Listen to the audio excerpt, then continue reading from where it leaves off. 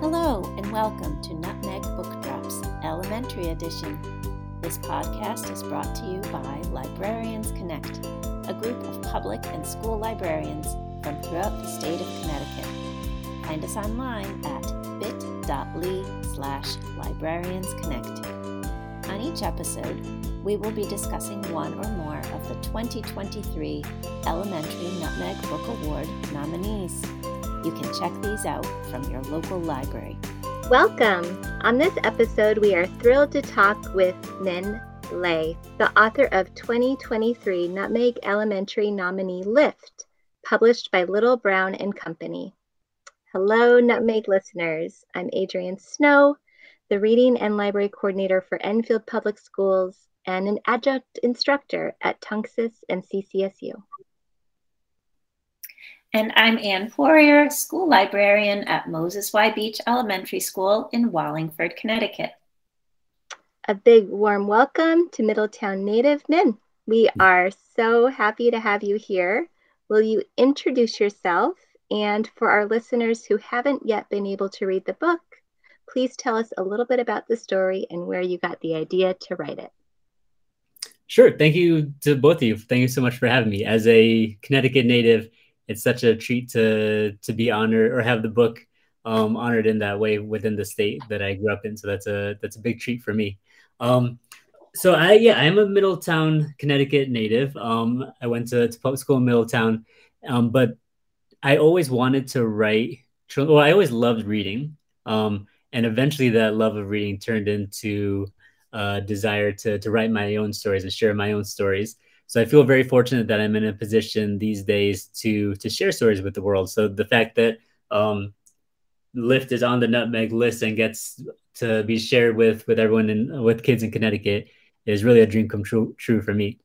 For those of you who haven't read Lift, it's about a young girl who loves to push elevator buttons. And one day she and her job is within the family is to push elevator buttons until one day her little brother gets to push the button and she is not happy about that at all. And she throws a little bit of a tantrum after that. But then she discovers a discard the elevator button. She brings it home and she puts it up next to her closet and just as a fun decoration. But when she pushes it, something magical happens because all of a sudden that elevator button lights up and it dings. And then her closet opens and it has turned into this magical elevator that takes her to all these magical worlds. So for me, when I was trying to come up with the book, I remember when my kids at the time were, I think they're about 7 and 4.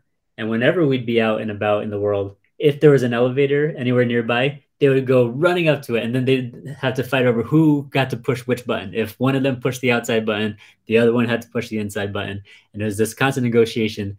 And being a parent, the more I paid attention to being out in the world, I was like, I've never seen a kid who didn't want to push that button or like need to push that button. So I was like, there must be some story here. And then the other thing is I remember when my youngest was a baby, I remember stepping onto an elevator with him. We're at like a shopping mall somewhere. I was just watching his face, right? And we step into this tiny room. He's looking around, and then the doors close, and then his eyes light up when there's that magical ding. And then he's just looking around, and then when the doors open, we step out onto this whole new world. You can see a look in his eyes, like, what is this magic? It was probably the 3rd floor of the shopping mall, but to this baby, when everything is so new, it was this completely magical experience. So seeing that look in his eyes made me want to try to figure out a way to recapture that sense of wonder and that sense of magic for readers as well. So that's how the idea for Lift came about. And it's really fun to see it out in the world. Thank you. That's wonderful. I think kids are going to really be inspired to think of what else could be behind those doors. That's been a fun thing now that I get to go talk to schools again. A lot of teachers will do those exercises of like, okay, so where would you go if you had a magic elevator button? And to the point where Dan Santad, the amazing illustrator, and he put a printable elevator button online that teachers and students and families could print out so they could have their own magic elevator button at home. which has been really fun to see kids kind of using that as a prompt for their own imaginative adventures. Oh, that's awesome. I will be using that. We noticed that the book is dedicated to your sisters. You say, "Thank you for a lifetime of lifting one another up." Can you tell our listeners more about you and your siblings? Are you the oldest, youngest, or in the middle? How have your siblings influenced your writing? Yeah, no, it was very special to me to dedicate to my sisters. I am the middle child of three, which personally I'm biased, but I think the middle position is the best. But yeah, I'm very close to my sisters, and they've just been such a wonderful source of support and love throughout my life. And we're all very different people, but I think we all complement each other really well. And it's just, there's very few relationships that you can replicate that are like a sibling, right? So that idea of and what I love about writing Lift was it's about that bond between siblings, but it also shows the tension that's there too. When like Iris is upset with her little brother and she's not so happy about it. So it's not that, it's almost like those bonds are strong almost because they can withstand the tension and the times when you don't get along, right? It's both inspired by my relationship with my sisters, but also inspired by the sibling bond that I see with my two boys as well, and just seeing like how tight they are, and like just getting to watch that as a parent now is really, really special. Iris travels to a jungle, to space, and to a snowy mountain summit. Would you have chosen these places when you were Iris's age if you had a magic button? Who would you have taken with you on your adventures? That's a great question. I might have wanted to go to space. But if I had a button back then, I would definitely have gone to a tropical island somewhere, and I'd probably go with my sisters. But what's funny about that is a little behind the scenes peek at the bookmaking process. When I wrote the story, if you look at the manuscript, it goes up to the point where it says Iris pushes the button, and then the doors open up onto this magical world. But then I left everything that was on the other side of the elevator door up to Dan, because I was like, Dan is such an amazing artist. He's such an amazing storyteller in his own right. I wanted to give him an opportunity to flex his own storytelling muscles.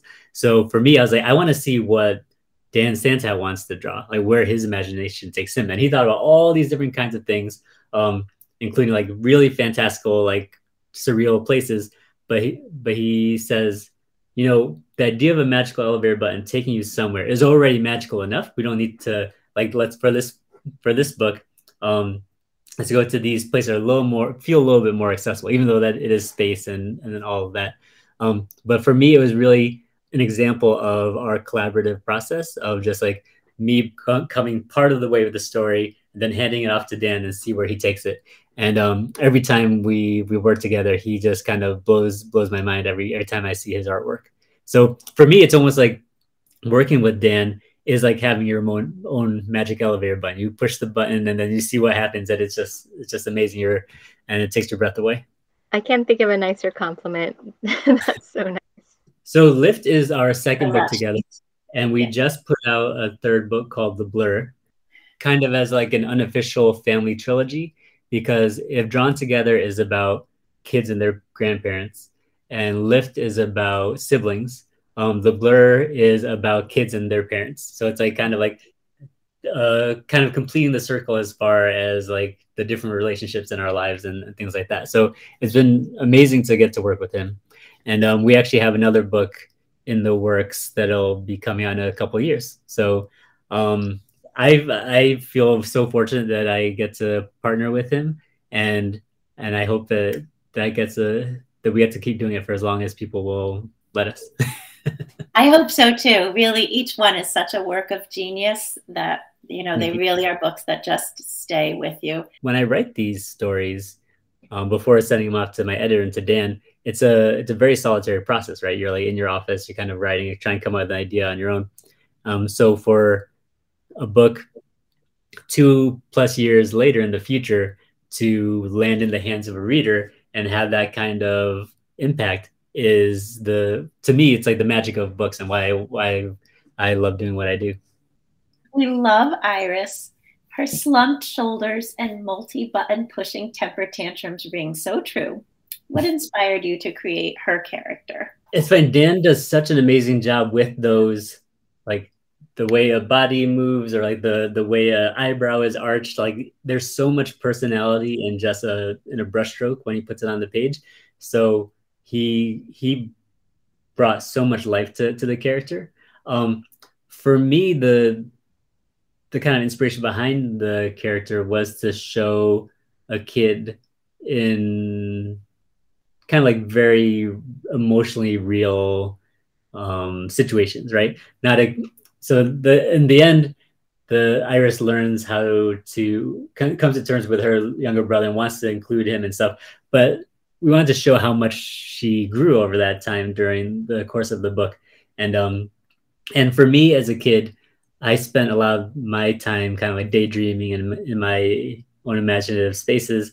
So to have a character like Iris, who felt to me very like a real flesh and blood kid who lived within the world of her own imagination as well, and had got to go on these adventures, that to me felt like a good mix of both the fantastical, but also the realistic and the mundane, right? And it's, to me, as a person who likes to read, those are the stories that resonate with me the most, where they kind of like blur back and forth between the imaginative world and the real world, and like sometimes you don't know where those lines are exactly. And that's also the case with Lift, because we don't really answer or tell readers whether or not she's actually going places or if it's just in her imagination. We want to leave that up to the reader to decide what their truth is with the story, right? Because for me as an author, and I think Dan as well, we want to create a dialogue with the reader. And when you're writing a book and the people reading are going to be, like I said, like 2+ years in the future, like how do you create a conversation with someone you haven't met and you're not going to actually meet? You have to create this conversation through the book. So through the story, creating these situations, but telling the story in such a way that the reader, for all of you readers out there, have to come to the story as well and bring your own experiences and your own interpretations to the story. To me, that's how you create a dialogue, and that's how you allow a book to come to life.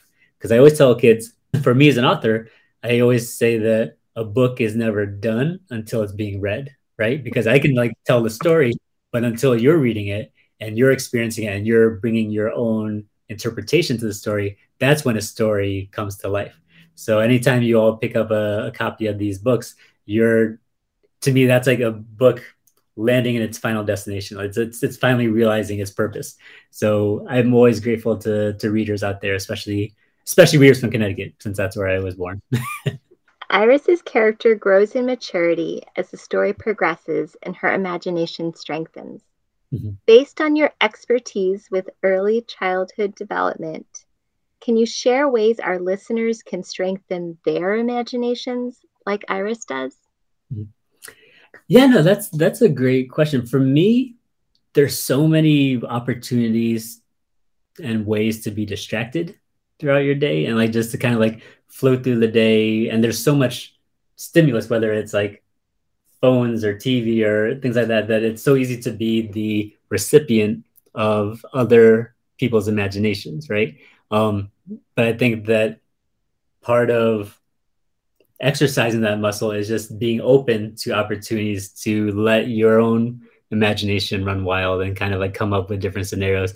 And a lot of that is just being present in the moment and being open to the things around you. For example, like when I told you about walking to the elevator with my son and getting the idea for Lift that way, I could, and I'm sure there are other times as well where I'm walking onto the elevator with my baby in one arm and my phone in the other hand when I'm looking something up, right? It's like, and if I wasn't present in that moment and paying attention to my children and just like the situation, then I wouldn't have given myself that opportunity to come up to flex my own imagination in that situation. So for me, when I talk to kids, it's like just trying to make sure that you build in space to be present and to be open to possibility. When I'm writing, my goal is to remember what it was like to be a kid and to like see the world through the eyes of a kid with that sense of wonder. So it's like kids have all you kids out there have such an advantage because you are in that space right now. You don't have to recreate or try to recapture it. You are living it. So I am insanely jealous by all you youngins out there, because you have that sense of wonder right there at your fingertips at all times. And old men and old people like me have to work at it a little bit harder. Iris's little brother has a toy tiger that maybe is named Iris or used to belong to Iris. It says Iris across the front. Did you have a special stuffed animal or toy that was important to you when you were young? That's an interesting way of framing the question, because for me, I always thought it read as it was Iris's stuffed tiger, and maybe her brother took it, or her parents made her give it to her little brother, or maybe she gave it to her little brother. But then I would go in to talk to schools, and kids were like, I noticed that the tiger is named Iris and that her brother named it that because he loves his sister so much. I was like, that is such a sweet interpretation, and one that I didn't even anticipate when I was writing the book, right? And for me, that's also the joy of this, because there are so many times when young readers out there reveal different layers of the story that I didn't even know were there. So for me, that's a very special. That's one of my favorite parts about doing school visits, just seeing what I missed. It's like it's a book that I wrote and I didn't see what you're seeing, which I think is always such a treat. But as far as my own stuffed animal, I had the one that I remember the most was a stuffed animal of Tramp from Lady and the Tramp that I got from Disney World when I was a kid. And at the time, it was probably about the same size as me. But I remember like carrying it in both arms all over the house. And to this day, whenever I see a dog with kind of like that like goatee type of face, I have a soft spot for that. So yeah, nothing as to the same level as Iris's brother and the stuffed tiger, but that was definitely the one for me. Is there a reason why it's a tiger? So that I also left up to Dan. And he came up with a couple of different versions. In the end, if you notice, the stuffed tiger looks a little bit like Hobbs from Calvin and Hobbes when he's an actual stuffed animal. So it was, and I love Calvin and Hobbes too. So I was thrilled to see that kind of like wink and nod to Calvin and Hobbes. You know how I said that I never told Dan what was on the other side of that door, but then once he came up with what was on the other side of the door, we went back in to the real world of the text and tried to put little clues in there. So he had her going to the jungle and there's this tiger there. So I was like, if we're having the stuffed animal anyways, why don't we make it a tiger to kind of make that like little connection, a little clue, like maybe she's going because she misses her stuffed tiger and she's like going back to visit an old friend. So all those little clues that we put in there are kind of ways that, like I said, I like books that don't give you all the answers up front. And as someone who writes picture books, the hope is that you'll write something that readers will want to read more than one time. You put in details that you might not notice the first time, but then on a reread, you will notice more detail. So the more layers of things that you can put in there and allow them to reveal themselves over time, I think the more likely you'll have a book that people will come back to more often. You live in San Diego, California now on the West Coast, but went to college not far from Connecticut on the East Coast. How have different places influenced and inspired your writing? Do you have a special place where you like to go to think of new ideas and write? The short answer is yes. Like wherever I live, and no matter what the surroundings, I always try to find a special, what I call a thinking spot, which I think comes from Winnie the Pooh. We used to read and watch that all the time when I was a kid.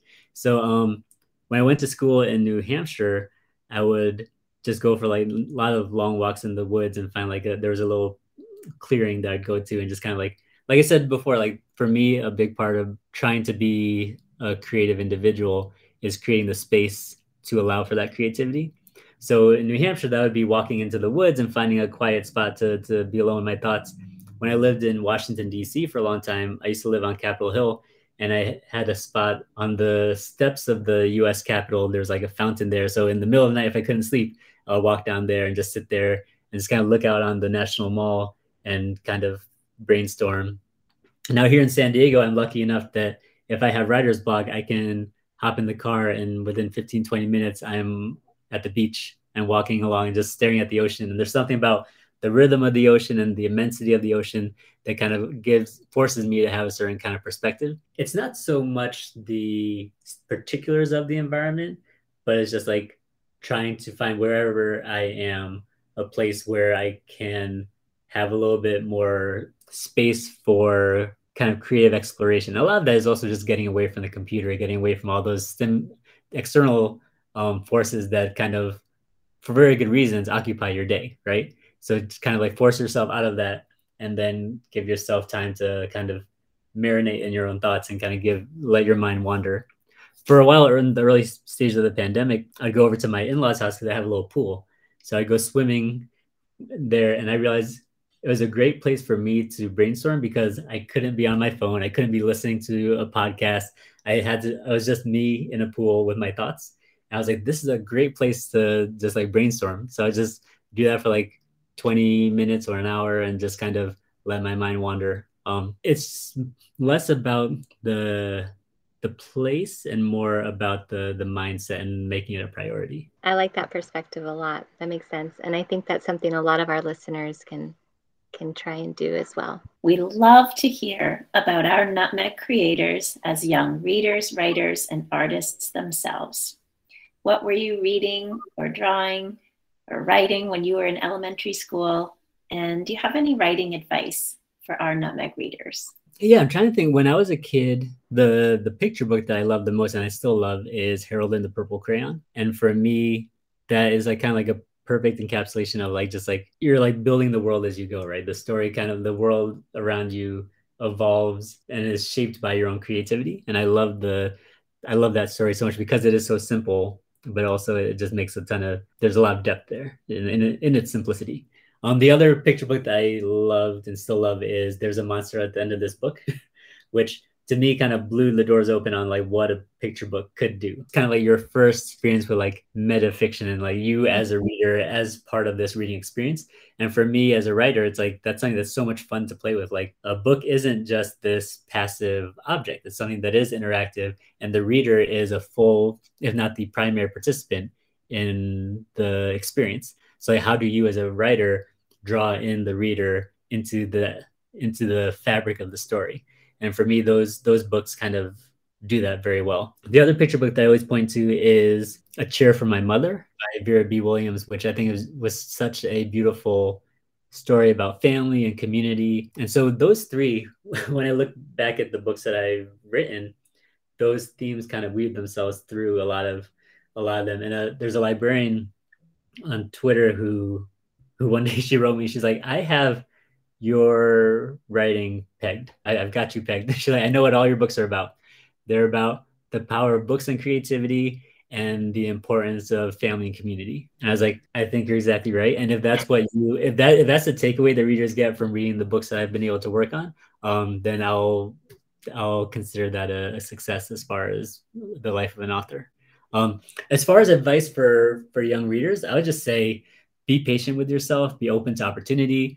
Something I like to point out when I go into schools is I'm almost positive that the stories you've written for a class are longer than the books that I've written. If you take The Words and Drawn Together, for example, the text in that book fits snugly within like 2 tweets on Twitter. So it's like there's very few words in there. So these kids are writing and they are already storytellers in their own right. You don't have to be published to be a storyteller or to be a writer. So I want to give them the opportunity to identify and feel within their bones that they are writers, that they're capable of putting these stories out in the world as much as anyone else out there. But then also that nothing comes out perfect the first time. And I'll sometimes bring like old drafts that I've written. I've seen kids get very frustrated when they write something that's not exactly how they think it should be. So they kind of like give up. A lot of us published authors out there feel the same way. It's like you write something, you're struggling with it, but you realize like nothing ever comes out 100% perfect the first time. You have to work at it. You have to get feedback from people. I work with my everything I write. I have my wife read, I have my kids read, my editors read it.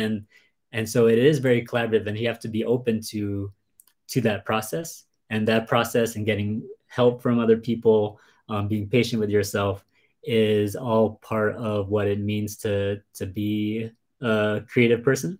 And it doesn't have to be just you on your own. And I think being open to those things will help you in the long run, because it helps kind of minimize some of the frustrations that can lead you to walk away from something. For all of you out there, I just hope that one day I get to read one of the books that you've written and see you on the shelf next to ours. Thank you. That's wonderful advice. Well, thank you so much for joining us. It's been a real pleasure talking to you and learning from you. And I can't wait to go pick up Blur because I haven't read that yet. You might need to get some tissues before you read it. I'm not sure, but thank you so much for having me. Like I said, it's such a treat there's so many books to choose from out there that anytime a book that I've been able to work on is highlighted in this kind of way, it's such a joy. So thank you to everyone in the state, everyone listening. Thank you. That's it for this week's episode of Nutmeg Book Drops Elementary Edition. You can find out more about our podcast at our website, bit.ly/librariansconnect. Subscribe to our podcast to be notified when the next episode drops. Thanks so much for listening.